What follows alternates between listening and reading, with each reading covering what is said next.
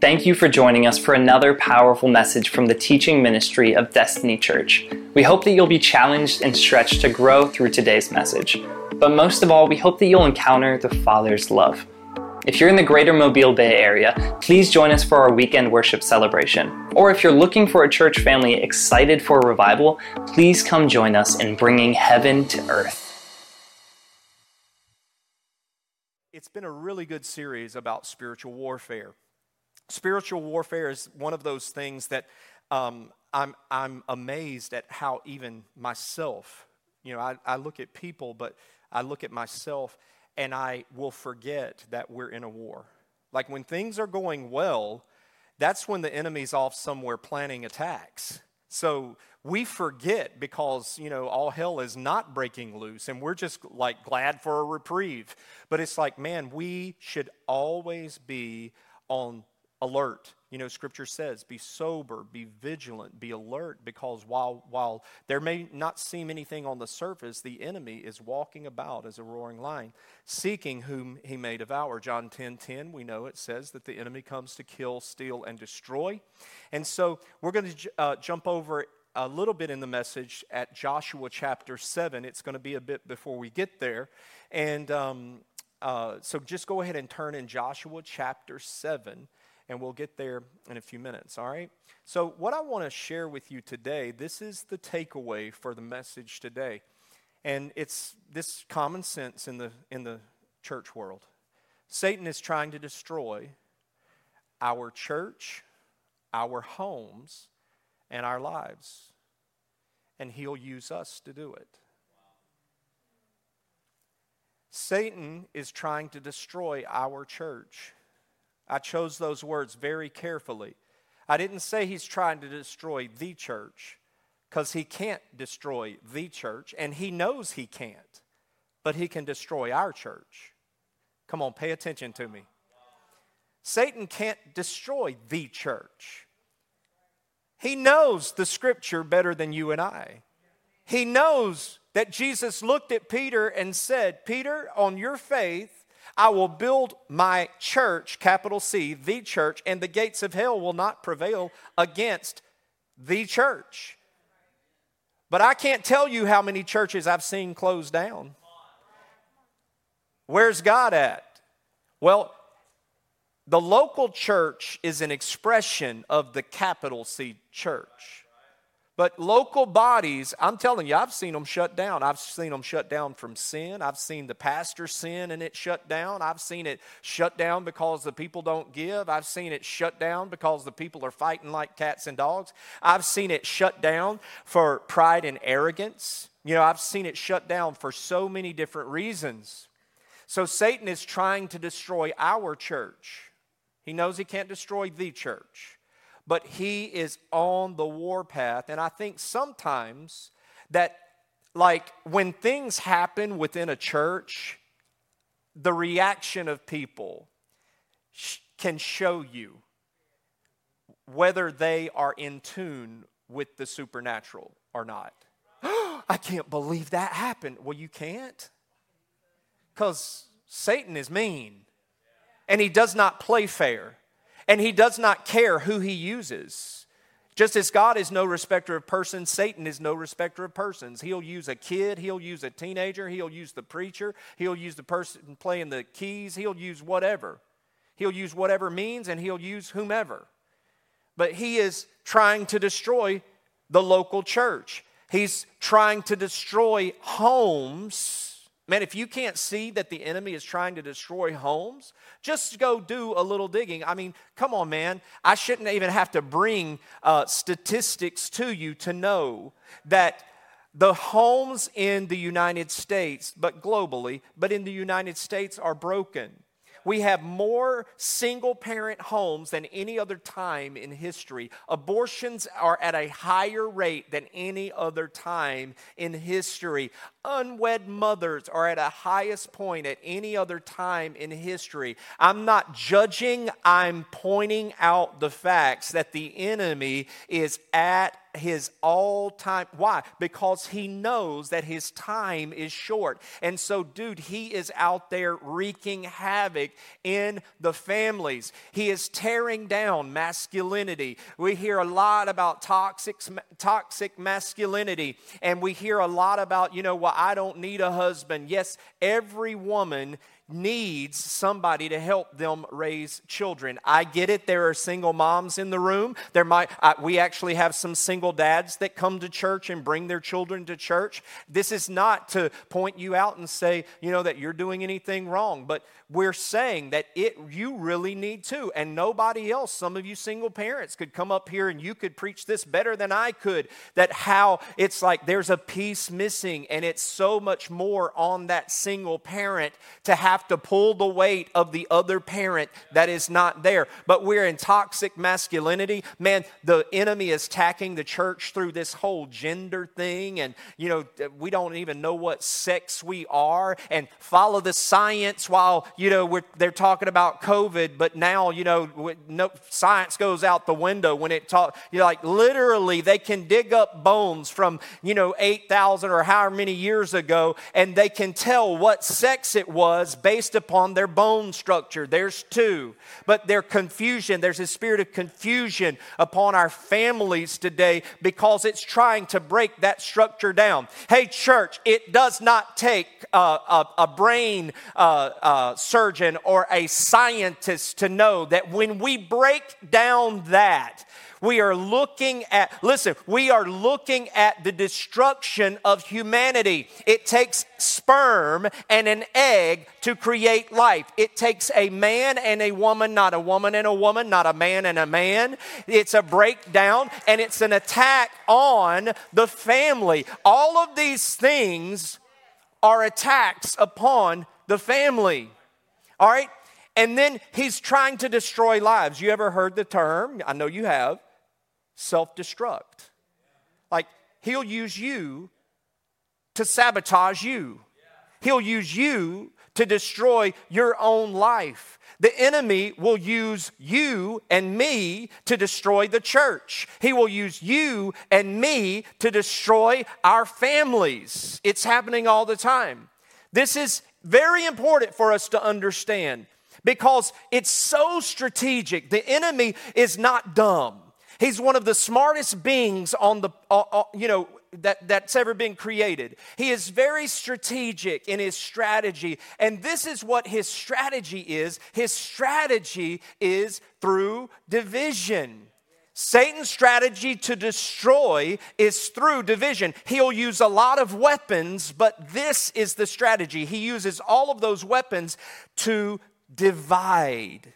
If he can use you, like it's harder to come against a big group, but if he could start individually with you, and the breakdown begins in you, and then it begins and it spreads to your family, and then it spreads to the church or your whatever group. It could be any group that you have. It's very incremental in how his strategy begins to work. And Jesus knew this. Jesus called this out because he said in Matthew chapter 12, verse 25, he knew what the Pharisees were thinking when they were trying to trip him up and always trying to get him caught so that they could bring charges against him. And so he said to them, every kingdom that fights against itself will be destroyed, and every city or family that is divided against itself will not survive. What he was talking about, if you'll remember, I spoke to you out of Matthew chapter 12, where Jesus, he cast the demons out, and then he used the metaphor of the demon. When a demon goes out of a person, he goes out in arid, dry places, and he comes back. When he finds it clean and empty and set in order, he goes and gets 7 more spirits. All of this was last week. He goes and gets 7 more spirits more powerful than that spirit, and then they come and they take up residence again. And the scripture says, and greater is the destruction of that person, the condition of that person then, than it was earlier when he only had that one demonic spirit to have to wrestle with. And so the Pharisees said, well, you cast the devil out of that guy by the devil. And this is where Jesus is, he's perceiving their thoughts, and he's like, this is ridiculous. Beelzebub doesn't cast out, Beelzebub. Like, no, he's trying to gain ground. He's not trying to cast himself out. He's trying to get a stronghold. And so Jesus is saying, common sense, if we're divided, we are not going to be strong. That song that we sang this morning, Build My Life. I will build my life on a firm foundation. I will build my life on Christ. Listen, Shay and I'm so thankful for my wife. I'm telling you, I've never had to beg her to go to church. I'm called to ministry. She's not called to ministry. There's a calling on her life. But Holy Spirit did not call her into a life of clerical ministry. That happened to me. All right? And she's been so supportive of me in ministry throughout the years. And we've just celebrated 36 years of ministry. And we have literally been in ministry our whole life. Not just that, it's probably longer than that, because we were in ministry as teenagers, going around doing our little gospel singing circuit, And but I don't know, 2 or 3, 4 years before we got married. So we are united. We're not divided. I'm so glad that in my life that I got a wife that I don't have to fight to come to church. But I'm telling you this, if it's me and Jesus, I will leave her tail at home. Or if it's her or Jesus or not Jesus, and for me, I'm not doing it, I pray she leaves me at home. Because Jesus is first and foremost in any relationship, and it's built on that relationship. I'm so thankful that we're not divided in our home, and that there are things that, we do have to work through stuff.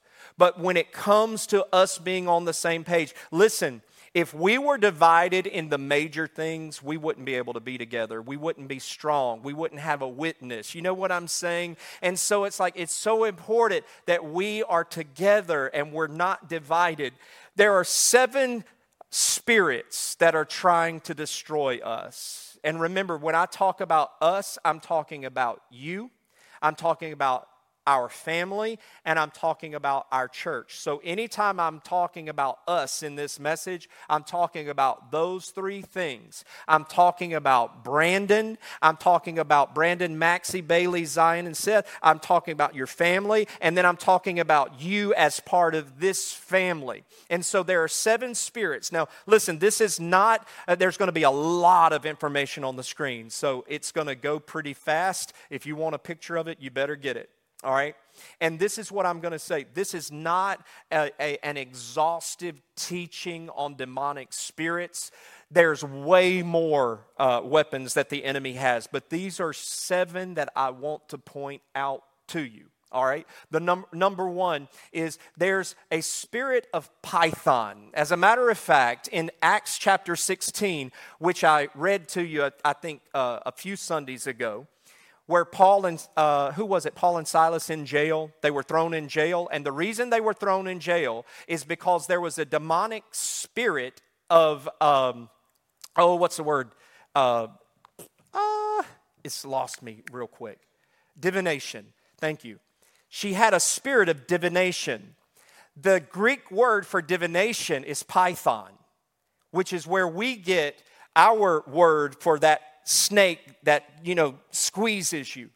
So she had a python divination spirit, and she was walking about saying, after these guys, she had seen their miracles. Her owners, she was a slave, her owners were using her because when she would say things and she would follow them, they would take her and then set up shop for her to be a psychic and for her to channel this spirit that would, quote, tell people's fortunes. Hello, we got Sister Marie down at Gulf Shores, and, people go get their palms read in different places. I've been over to New Orleans, and you can walk through that voodoo place, and you can see them on the side of the road, tarot cards and all kind of voodoo mess. This is the spirit of Python, and what happened is they cast that spirit out, and she was actually, saying really good spiritual things. These men, they are so worthy. They are mighty men of God, and, they are doing great works for the Lord. It's like, wow, there's nothing wrong with that. And Paul, man, he turns around and he says, shut your devil mouth.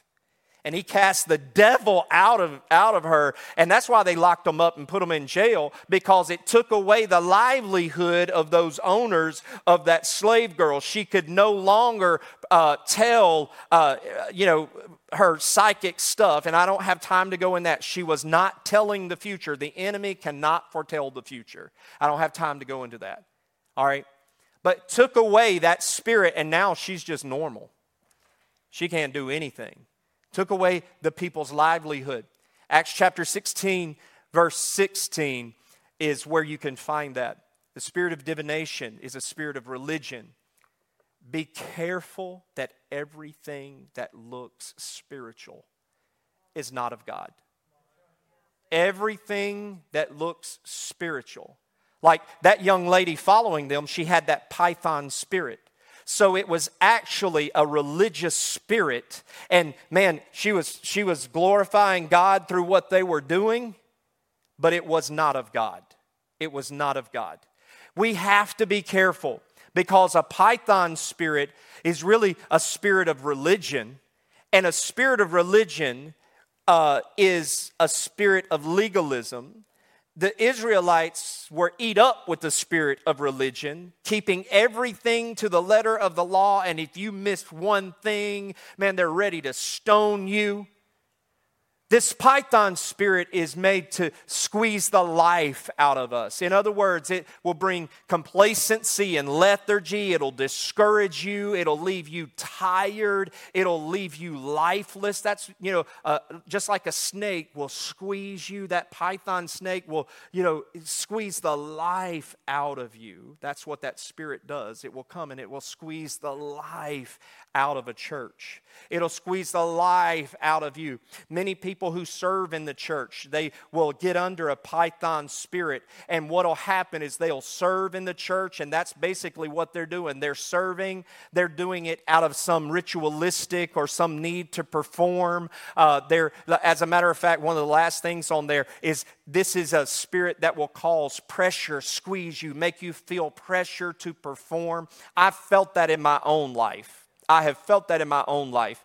I have felt people, they'll come and it's not the people, it's the spirit behind it. And they will come and I've had people to come to our church, and they're telling me the church that they just left, and they're coming to this church, and they're telling us why we should be, they're telling me why we should be like that church. And I'm like, well, why did you leave that church? It's because they cast you out, devil. They cast you out. They would not give you a place of authority there, and so now you're bringing that crap here, and you're going to try to set that up here. I'm telling you, you got another thing coming. You got another thing coming.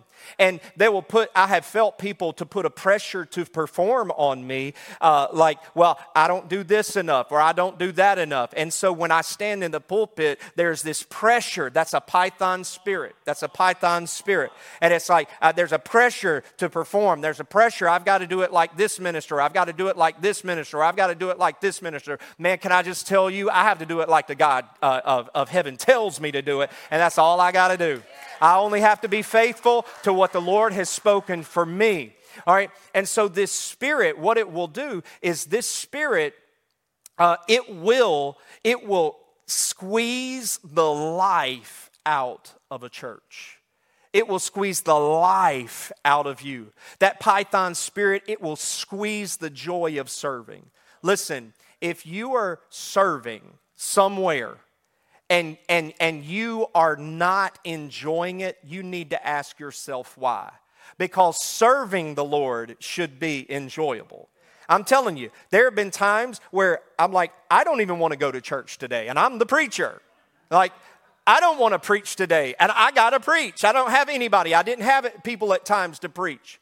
But that is a spirit that is working against me or the church or different people, and we've got to be careful. And what will happen is there will be spiritual leeches. Oh, come on now. There will be spiritual leeches that will attach themselves to you, and they are draining the life out of you. Listen to me. We live in a day and a culture, and I'm telling you, I experience this all the time. You should pray for your pastor. I'm not being funny. You should pray for your pastor, leaders, because we are under constant spiritual warfare.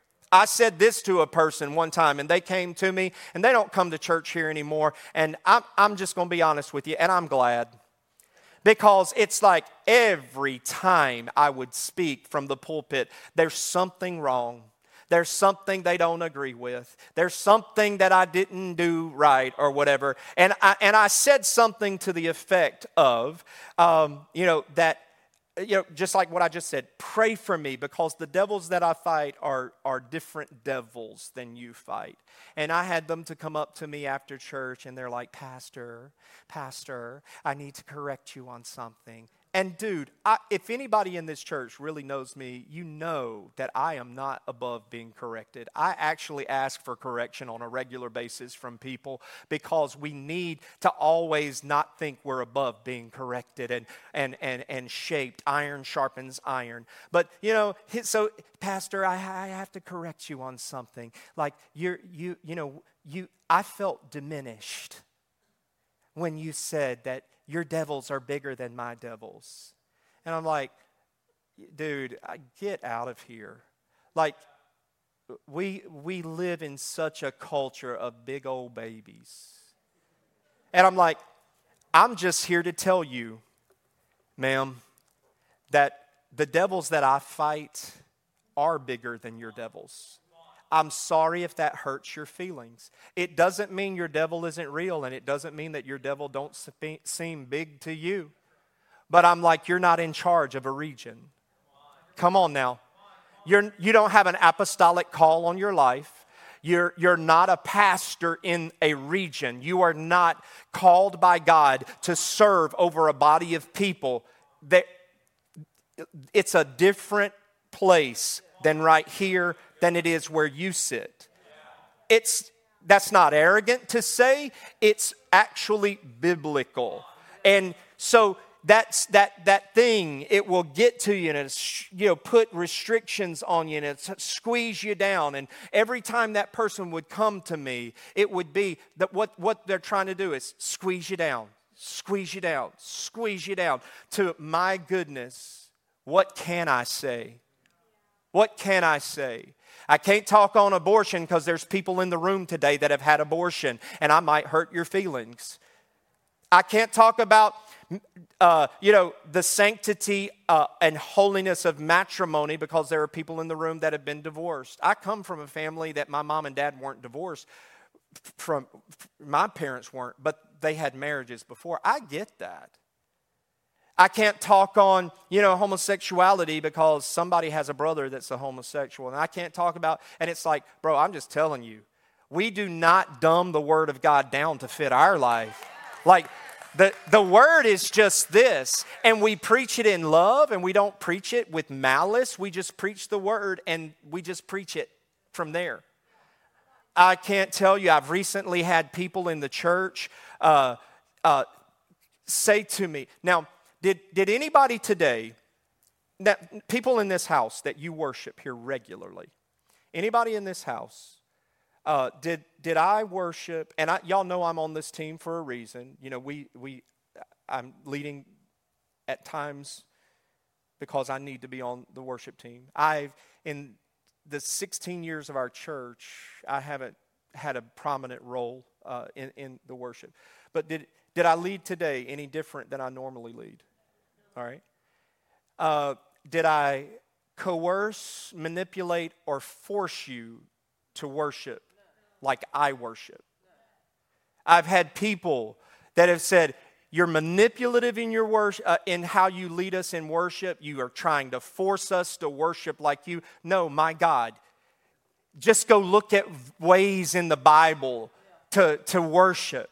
Study this and pick different ways that God loves to be worshiped, because it's not about us, it's about Him, how He wants to be worshiped. But do you know what that is? That's a spirit of Python that comes, and it's like it wants to squeeze, squeeze, and squeeze, squeeze, and then it's lifeless. It's lifeless.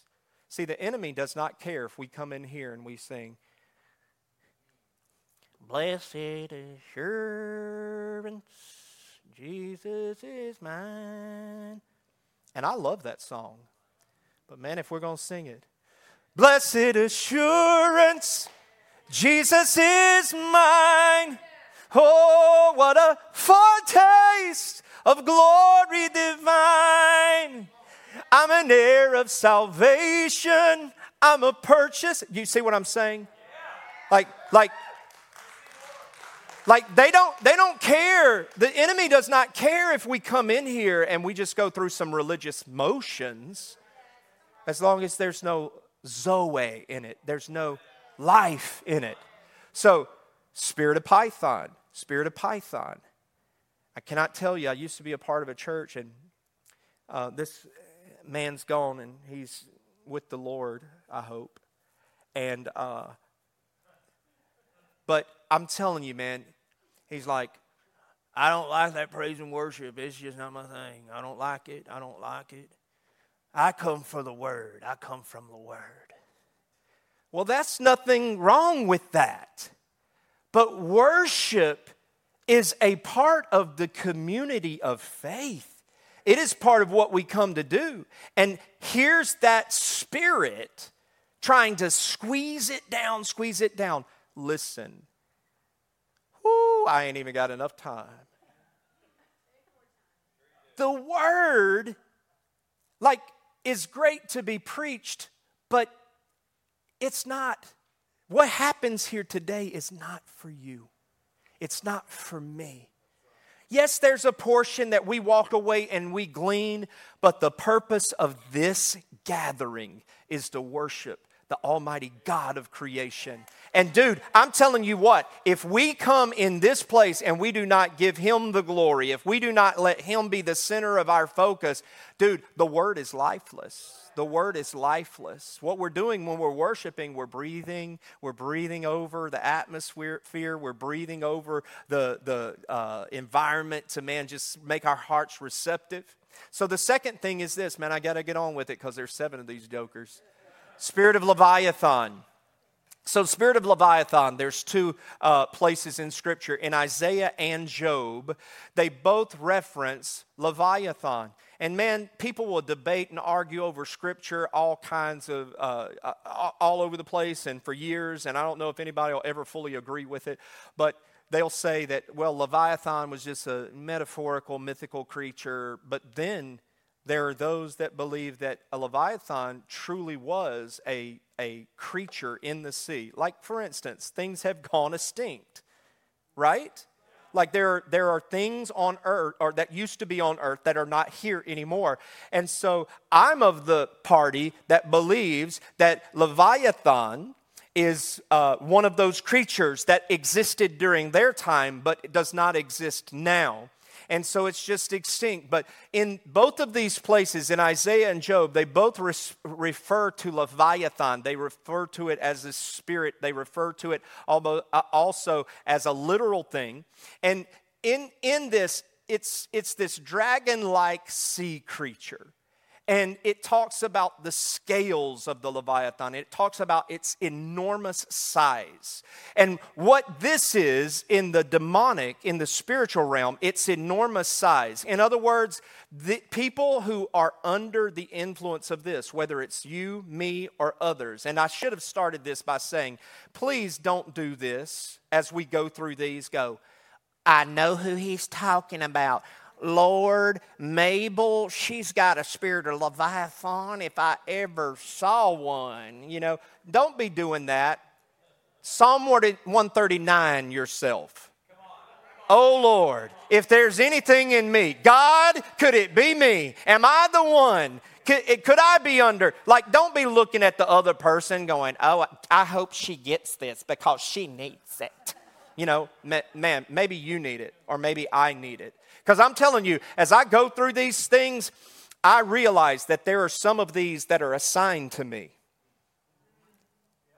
And I war with them on a regular basis. Spirit of Leviathan. This spirit has an undeniable presence. These are those people when they walk into a room. I'm not talking about they walk into a room and it's like, man, there's just humility and there's like, you know, that breath of fresh air. I'm talking about these people, they walk into the room and they're large and in charge and they want everybody to know it. This spirit has relentless determination. It's extremely smart. As a matter of fact, they know more than you, and you can't tell them anything, and they have an answer for everything, and it walks in pride, and pride always leads to rebellion. Pride also goes before destruction. Again, this is one of the enemy's tactics that he uses in his strategy to divide. It asserts a false authority. Have you ever seen those people that they walk in and they're like, you know, they're just an authority on this place. And it might be, you know, somebody in your family, might be you, it might be somebody in the church, it might be somebody at the business that you work at. And it's like, who are you again? Like, hey, it's not your place. Like, we have a thing around here where we will say often, like, hey, stay in your lane. Like, well, I saw it and I thought it needed to be done. It's not your place to do it. Like, bring it to our attention, and we'll bring that to the attention of the person in charge, because if we always are taking up the slack, the person doesn't learn anything. And we're a training center, and we're about teaching them, like, hey, you missed this, and we can't do our part until you do your part. So, you know, so it's this thing. But they walk about with this false sense of authority, like, you know, I'm an authority around here, and you know, and it's like they're not. And what happens is this is a controlling spirit. It's a very manipulative spirit. And it intimidates through fear. And it'll say things, well, there's a lot of people. Who are they? I'm telling you, man, I will bust this devil right in the face. I've had people to come to me and, well, there's people. Who are they? Who are they? Well, I can't say their name. Then you need to be quiet. Because you know what you just did to me? What you did is you just, like, hey, pastor, here's this 500-pound weight. Hang on, I'm fixing to put it on your back. Ugh. And now I'm like this. Now I'm walking around with this weight, and I'm going, I don't know. I don't know who. Is it you? Is it you, Valerie? Is it you, Shay? Who is it? Who is it? So now I've got fear, all right? Now I'm intimidated. Now I've got all this. It's manipulative, and this is what I do. If that spirit comes to me, like I tell people, and if you've been around here for any length of time, if you're going to come talk to me, you better not come talk to me, and this is how you should be. You better not come talk to me and say, well, I've heard. Who did you hear from? Because I can't fix it if I don't know where to go. And it is biblical. Why am I saying that? It is biblical. Matthew gives us 2 ways to go fix things, and one is going to the person. And so this Leviathan spirit, this is a controlling spirit, and it causes chaos. And these people who are operating under this spirit, they love to be in the middle of drama. I'm just telling you, if you are ever with people who like, Pastor, or you know, Brandon, or you know, can I get a bell? Can I get a meeting with you? Brian, can I get a meeting with you? Yeah. What's it about? Well, I just need to talk some things over with you, brother. I'm offended, or I'm hurt, or blah blah blah. You know, all right, and then we're right there a few weeks later, and we're right there a month later, and we're right there. And I said to this one guy, I said, I meet with you more than any person I've ever met with in my lifetime. I said, what is your problem? Like, and I'm saying that, like, what is the problem? Like, it's not what you're coming to me with. There's this bigger problem, Leviathan spirit. And you can't live without drama. And it's like, if you find yourself having to meet to resolve issues over and over and over and over, you might be under the influence of a Leviathan spirit. Pastor, can we meet? We can, but do we have to? Like, do we have to? Because maybe it's something that you can just fix by going to God in prayer, and it's not that big of a deal. But do you understand the enemy loves meetings? He loves meetings. He loves it. Because when you're meeting, you ain't doing nothing else except meeting. And it's taking valuable time away from the mission. Look at this, number 3. There's a spirit of Jezebel. This is a fighting spirit. This is not, because it's named after 2 places in Scripture. 1 Kings chapter 19, where, Ahab and Queen Jezebel, they are fighting the prophet of God, Elijah. And then in Revelation, it brings up Jezebel again. And so it's named Spirit of Jezebel for that particular person. And it deals with pride. This is an unrepentant and unforgiving spirit. It loves leadership positions. Jezebels always want positions of leadership in the church. And now these spirits, familiar spirits, these spirits partner with one another. They love to tag up and team with one another. So this Jezebel spirit that loves leadership position. And listen, if you like to lead, that doesn't mean you're under a Jezebel spirit. Like, we need people who want to lead. But why are you wanting to lead? If you need a title, I know you might be finding it hard to believe. But I have found people that have said, if I don't have a leadership position, I can't be at this church. I will walk you to the front door and I'll point you in the direction of another church. But we have leadership positions because we love to serve. And we love to serve the mission and vision of this house, not whatever your agenda is. This spirit rebels against authority. Now, hear me. You have to understand, you don't have to have all of those conditions operating in your life to be under a Jezebel spirit. You could have 1 or 2 of those that this spirit is trying to manipulate and divide through you or through me. And it loves to rebel against authority or leadership. And it can be super subtle. Like, hey, can I use the worship team? Because this is a team I lead. All right. Hey, we start sound check and run through at 8 o'clock. Well, I'm going to get there at 8:05. I'm sorry, did I stutter? We start at 8 o'clock.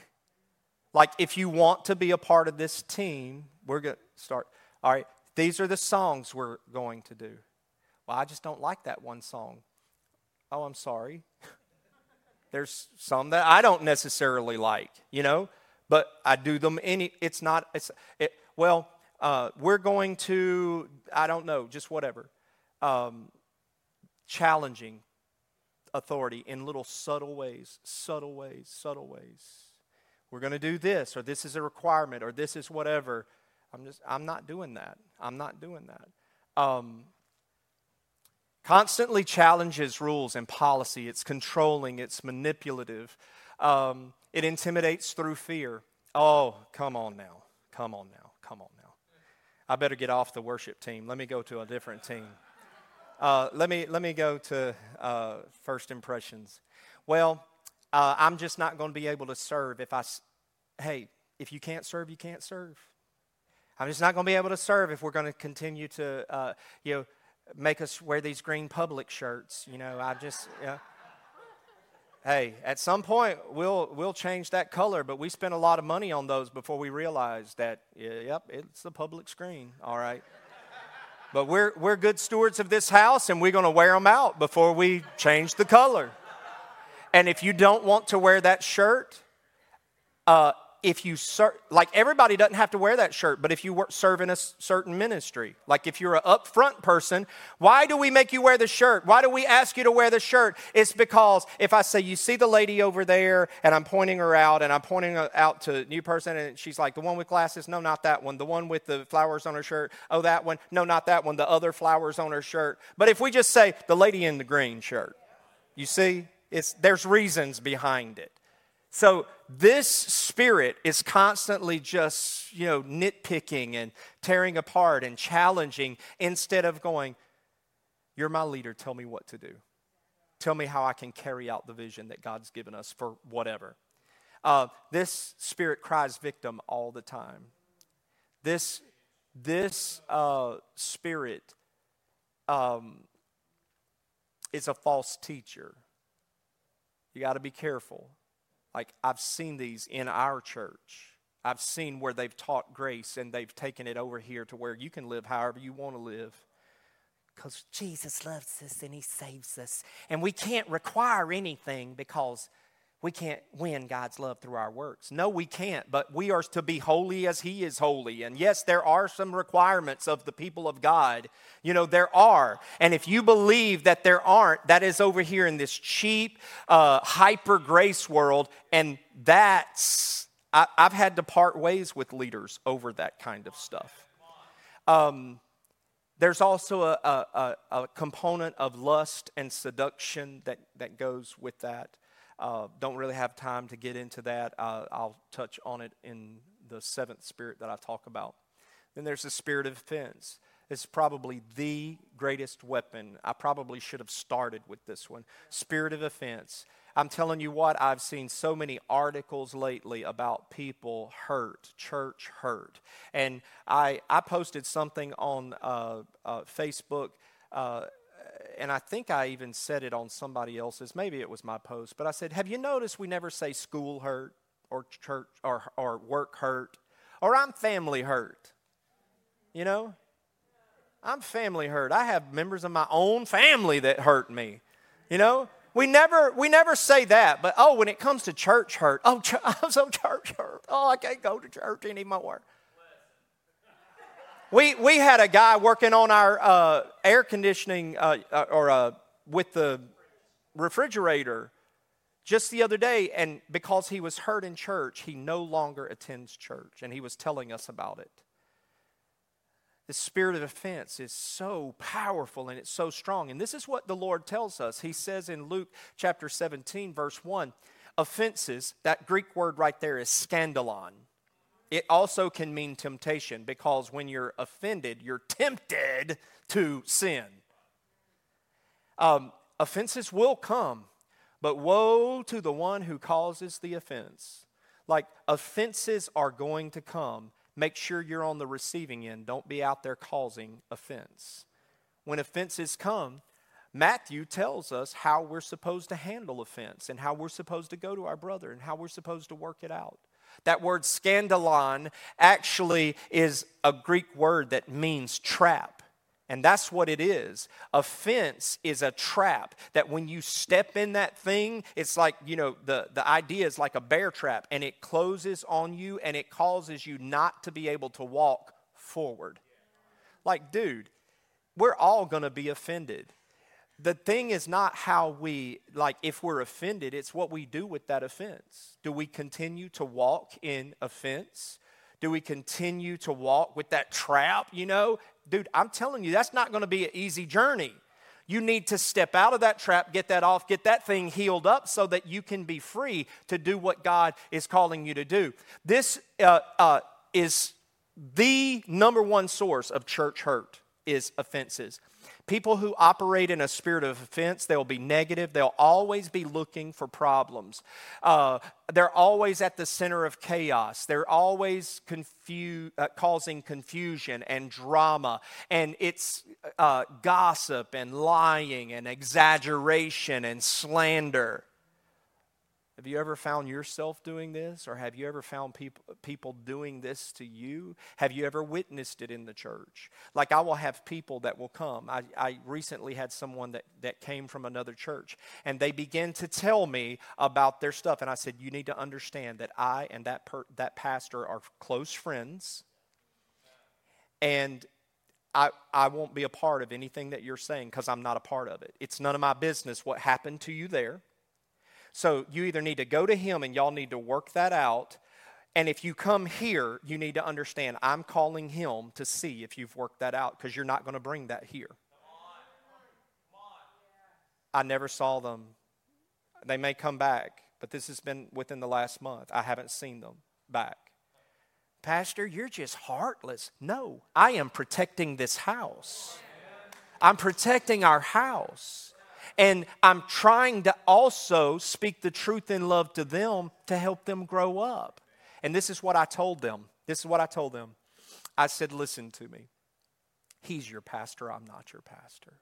I sense in my spirit that is the one you're supposed to be with. I'm not the one. I'm not the one. I'm not your Jesus. I'm not your John. You need to go back over here to him. You need to work that out, and you need to get back under the covering of that ministry and serve. Serve. Do you also know what this person told me, this couple told me in that brief conversation? They said, it's really hard when you have a call on your life and you just have to sit.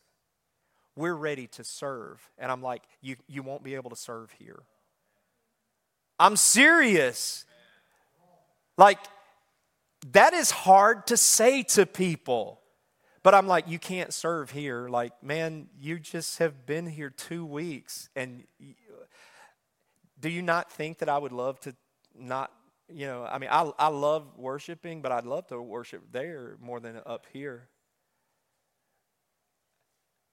I'm not going to go, oh, God, thank the Lord he sent somebody. No, I don't want just anybody. I don't want just somebody. I want the right person that can come and help us, But I'm like, you need to go back. You need to settle that offense that you have. You need to get under his covering, because that's where you're going to flourish. And if you do not get that handled, you are not going to flourish. All right, man, running out of time. Here we go. Unforgiving, bitter, and holds grudges. Doesn't matter how many times you apologize. They're not hearing it. You could say it standing on your head. You could say it with a muffin. You could say it with a card. You could say it with lunch, dinner. You could say it in a 3-piece suit. You could say it in a yellow polka dot bikini. It does not matter, because they are not going to receive it, because that Jezebel spirit, that spirit of offense has them wrapped up. Number 5, spirit of mammon. Spirit of mammon. This mammon is the word for money. And in Matthew chapter 6:24, Jesus says this. He says, you can't serve 2 masters at the same time. And it goes on to say, you're going to hate one of those and love the other, or vice versa. He's like, you cannot serve money and God. And so the spirit of mammon is this spirit that is rife, not my name, rife, rampant, plentiful, abundant in the church world today. Like, people love money so much, and it's like they got to get their, big TV or jet ski or this or that and the other, and they'll go get all of their stuff before they bring it to the house of God. That is not a biblically mature idea of giving. Like, man, you give to God first. Seek first the kingdom of heaven and his righteousness. Righteousness means the right way to live in all aspects. Seek that first. Seek him first. Put him first. And all these things, the jet ski, the house, the beautiful wife, all these other things, they will be added to you.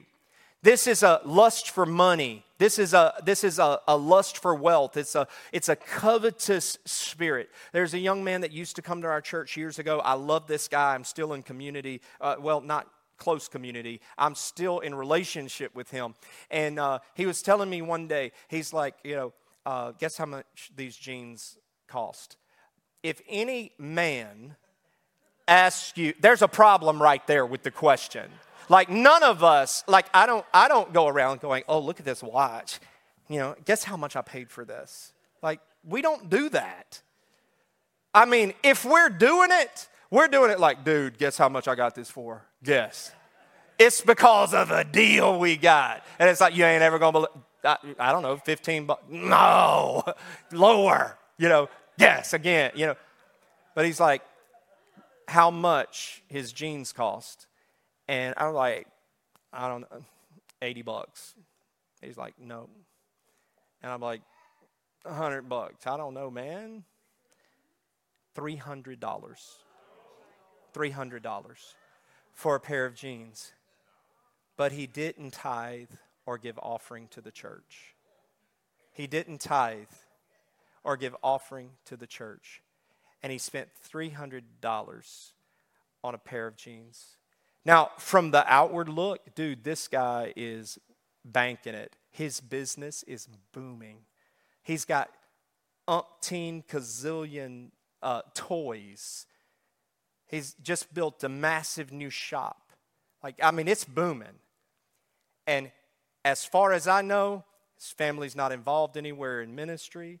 He's probably not giving any, and being faithful there. So, hey, it rains on the just and the unjust. God, they're just principles of business. You work hard, you're going to prosper. You have a good product, it's going to sell. Whether you're evil or good, and I'm not saying that he's evil, I'm just saying, this is how that works. But what happens is that spirit of mammon gets a hold of you, and it's like you want to use that for you and material wealth, and you put God way over here. And how, Pastor, does that have anything to do with how the enemy destroys the church? I'm telling you what.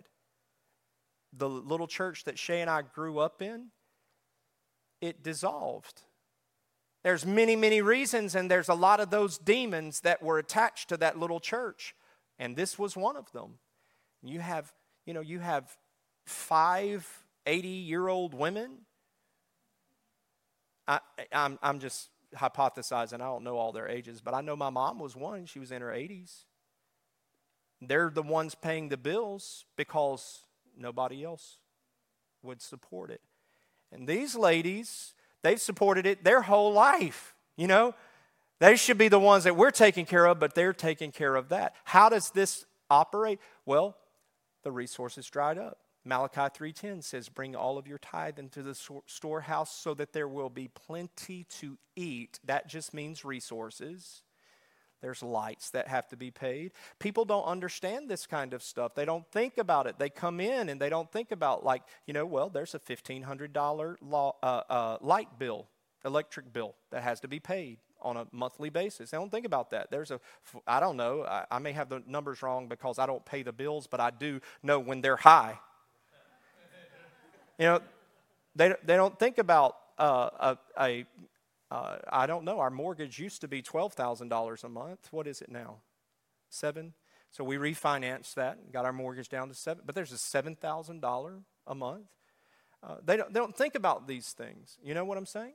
And so there's so many resources. Why do we bring our resources to the house of God? So that, I don't know about you, but I like air conditioning. Well, that air conditioning, it costs. It costs. But there's, I know Glenna likes it because she was whining earlier about how hot it was the other day. God got a hold of her and she fell under conviction. All right. Come on, let me wrap this up. But a spirit of mammon, hey, man, ask yourself, man, am I under a spirit of mammon, that's manipulating me? I've had people to say, I just can't do it, Pastor Rife. I cannot do it. We cannot tithe, Pastor Rife. There's people in this room that I've talked, more than one person, by the way, that I've talked about, where you are in your giving and hey, if you're wanting to advance in the kingdom, blah, blah, blah. But I had a couple, and I used this as a testimony, and they came to me and they said, Pastor Rife, we just cannot tithe. We just cannot give. And I said, well, what are you giving now? Because I don't know everybody's giving, but I know a lot. I know leaders. I know if you're a leader, I'm checking to see where are you. And I'm like, so what are you giving? Well, we're not giving anything. And I'm like, what can you give? I know you can give something. Start somewhere. We don't have, they didn't say this, but if they said we don't have any left over, well, what can you cut out to bring God something? Like, just don't go to Starbucks. It might be a sacrifice to not go to Starbucks, but start somewhere for God's sake. And then, this is what I said. What can you give? Instead of beating yourself up about what you can't give and what you can't do, just come with the best you can. And if it's $5 this week or $80 or whatever, just bring it to the Lord and just, celebrate God. I'm so glad. I cannot tell you the joy on their face when they're like, they finally, came back to me at some point and they said, Pastor, you're not going to believe it. Like, finally, my husband got a great job and this and that, and we actually are at a place where we're tithing now. Like, we're doing a real 10% of our income. It was a great day for them because what they saw is they saw the Word of God at work, and they came out of the bondage of that spirit of mammon. Number 6, the spirit of poverty. Spirit of poverty doesn't necessarily have to do with money, but money, spirit of mammon and spirit of poverty, they do work together. These spirits, they work together. Spirit of poverty basically is this. In Philippians 4:19 it says, and our God will supply all of your needs according to his riches in glory and the grace in which he poured out on us through Christ Jesus. That's where, we know that God is our provider. But a spirit of poverty, it attacks our feeling of self-worth. It attacks our feeling of feeling deserving. I'm telling you, I've struggled with this my whole life. This is a demon that I know that it has been assigned to me. And why? I'm just a regular guy. Well, not when I'm the pastor of a church. See, the enemy, he assigns and he's strategic in this, because there are times where it's like, hey, let's buy a van that costs $25,000. It's not going to benefit our church at all, but we're going to buy it for that church. Shay and I just went up to Tennessee where we bought that van, that big old passenger van for Madison Street Worship, and we sowed that into them as a church family. We bought that $25,000 van for them, and I'm going to tell you, I'm not bragging on myself, but I really am bragging on myself a little bit. I walked in, because this shows you how I want you to be. I walked in, and the pastor, he's coming, and he said, man, thank you so much. And I'm like, well, that's nice. I don't even know what you're talking about, but did we do something? And I had forgotten, because it's been a while since that happened, several years. And he was talking about the van that we bought for them.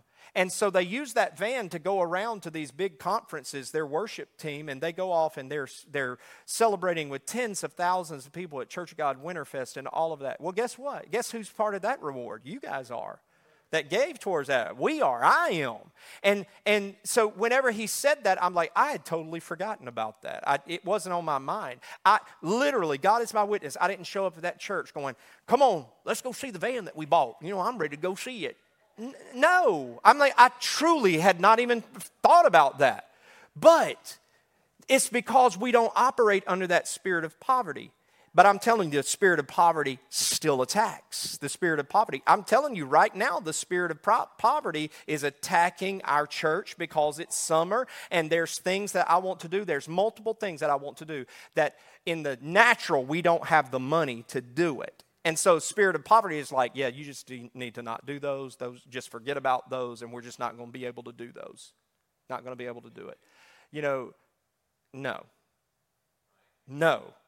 We are going to do it at some point. This mindset will make you feel like you're not enough. I'll never be good enough. I don't have enough. It's a scarcity mindset. And it's like, I've dealt with that my whole life. So what happens is when I feel like I'm not enough, now I get back over there in that performance. Remember the Leviathan and remember the Python spirit? So what will happen is because this spirit of poverty is making me not feel enough, that spirit will go, well, you need to work harder. And if you'll just work harder, then you'll be worth enough. And the people will appreciate you and blah, blah, blah. And so it's like, man, these spirits are attacking to try to destroy you because you can only stand up under that for a certain amount of time, but by the grace of God being in his presence and letting him strengthen you because he is our firm foundation. Spirit of poverty will make you jealous and resentful of others being blessed. And I'm telling you what, there have been times in my life as a pastor, these people over here at this other church, I mean, we were in that little funky building for 10 years. Instead of giving God glory for it and thank you, Lord, for this building, I'd see so-and-so over here, they're building a new building and, yada, yada, yada. And I'm like, well, I guess you love them more than you love us because, I mean, I've been at this for all these years and they started 3 years ago and they already have a building that they're building. And look, they've got more people than we do. What am I? Am I, chicken liver over here? And I'm like, you get into that. And I mean, I'm not proud of that. You know what I'm saying? It doesn't make me a bad person. That is that spirit that is trying to manipulate me to make me jealous. And so I learned this lesson from an old man called Lloyd Holcomb in our church when Shay and I were growing up. And he was given a testimony, and it happened to be on giving and tithing. And that spirit of mammon came against Brother Lloyd, and it said, you know what? You can't afford to give 10% of your income. And he said, I told the devil, if you don't shut up, I'm going to give 20% to God. And so I learned this lesson that what happens is when the enemy puts that against you and challenges you and tries to manipulate you, you turn the fire up, okay? And it's like when the enemy says to you, like, oh, well, look at them and look at that and, well, look at them. They got a new car and you don't have a car. And I'm telling you, just bless them.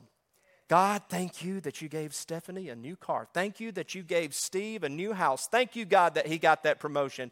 I've been wanting myself, but God, thank you for that. Bless them. When you begin to do that blessing, I'm telling you, it's like water on the devil's fire. Number seven, a spirit of seduction. This is not necessarily sexual, okay? So a spirit of seduction. This is an alluring spirit. It dangles a lure for you. So it's like it's attractive to you. It's fascinated by different things. And listen, this partners with a religious spirit. All right? 1 Timothy chapter 1, verse 4. Paul is telling Timothy, he's like, Timothy, be careful because in the last days, people will be searching for these things. They'll start actually leaning into the teachings of doctrines of demon, which are really, it's heresy. It's not satanic teaching. It's really religious teachings that are off kilter somewhere. And so they're attracted, people under this are attracted by false prophets. They're attracted by signs and wonders. Listen, there's nothing wrong with signs and wonders. I've experienced them myself. I've seen them myself. But Jesus, what did he say to the people who came and said, show us a sign? What did he say? He's like, he called them a wicked and adulterous, perverse generation. He said, because you seek a sign pretty much more than you're seeking his presence. And there's nothing wrong with signs. And man, just give me a few more minutes because this is good stuff. We hadn't even got to Joshua. And so Shay asked me before church, she's like, you going to preach all that this week? And I'm like, I think I can do it. I think I can. Now I think I can't. But so this spirit, what happens is it looks religious. And listen, I'm just telling you, we got to be careful to not jump on every bandwagon that is out there. I'm just asking you to use some wisdom. And I'm fixing to say something, and it's going to hit a few of you guys. I'm not saying this condescending. I'm not saying that if you saw this and you went to it or anything like that I hold it against you. But I am going to say we have to be careful. We can't be lured into stuff that it looks religious, but like I had this lady that Shay and I worked with. I call her girl because, she is a friend of ours, but haven't seen her in many years. Oh, she would come in and she's like, oh, we had this revival last night and da-da-da-da-da. And she's like, oh, there were jewels everywhere. Holy Spirit was dropping jewels in the sanctuary. Now listen, I am Holy Ghost filled. I am signs and wonders all about. I am apostolic. I'm fivefold ministry. I'm Pentecostal tongue talking. I'm all those things. I'm all that stuff. But I'm also for wisdom, discernment, and rightly dividing the word. And so she comes in and she's got these little, they're gems, but they're not real. And Shay's just like, oh, that's really cool. And it's, she's being all nice. And I'm over here being, but for Jesus, And I'm like, I don't understand. Like the creator of the universe, he's going to go through all the trouble of making gems fall in the sanctuary, and he can't even do the real thing? Like, why is it plastic? Like, how come it ain't, like, one of them was this long. And I'm like, if this was real, imagine how many people would be able to feed in Africa. If this was real, how many churches could we, and Shay's over there going, And I'm just saying, I'm just being real, man. I'm just being real. A few years ago, they came through, and here's where I'm fixing to hit a few of you guys. Because there were people in our church that they wanted to go, they wanted me to go, and blah, blah, blah. And I'm telling you, I almost gave in to this. Why? Spirit of Python. Why? Spirit of Leviathan. I almost gave into this, but God made a way of escape for us, and he brought a storm into our area to where we could not go and take our worship team to this event. And what they were doing is they were taking us to the church that over in Mobile that had the container with the Bible in it that exuded oil constantly. And you know where I'm talking about? I'm not trying to condemn anybody that goes to that. This is a teachable moment for us. They came out after that, and it was fake. They admitted, you can go read it on the internet if you want to, they admitted it was fake. They admitted that it was fake. But it looked so real. And I'm telling you, big-time preachers, even in our area, had it on their programs and everything. But everything that looks spiritual and religious is not, and we have to be careful.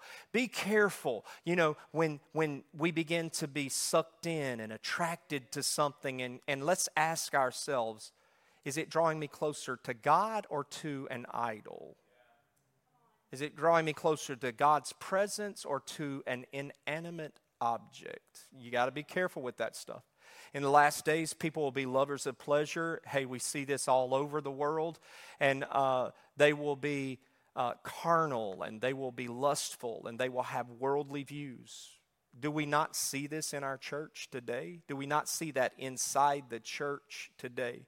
So the enemy, he's using all of these things. I'm going to stop here, and because I don't want to rush through the last part of this message. I don't have time for it. The point is, I want to take my time and unpack that. I'm giving you this opportunity to go read Joshua chapter 7. And it's where they've just conquered Jericho. They're about to go into the city of Ai and attack it. And read the sin of Achan and come back. And next week we'll talk about this.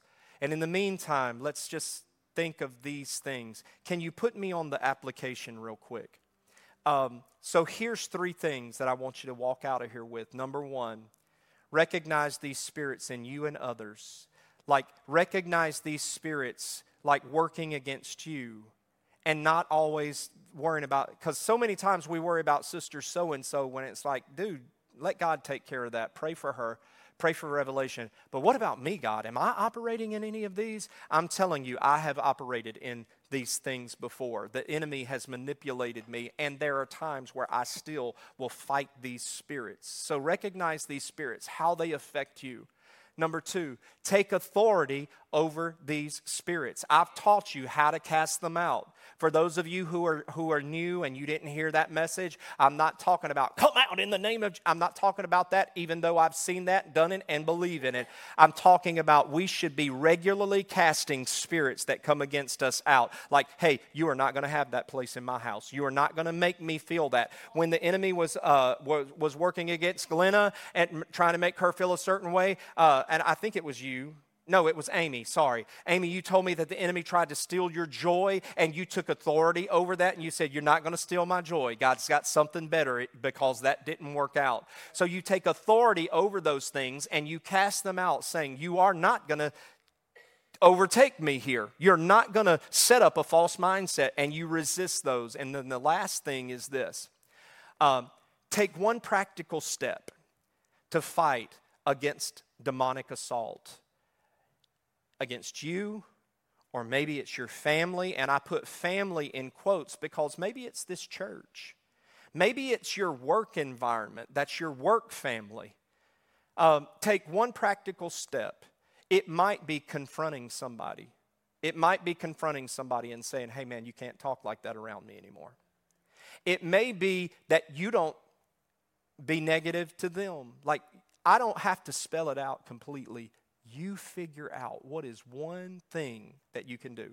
Listen, if you don't take this message today, this is not a threat. If you don't take this message today and put it into practice, the scripture tells us in the book of James, we'll be hearers of the word and not doers. And it's like you look at yourself in a mirror and man, you a ratty mess. And you walk away without changing anything. Change something in your life. Increase in Christ so that he can increase your influence and give you a greater impact.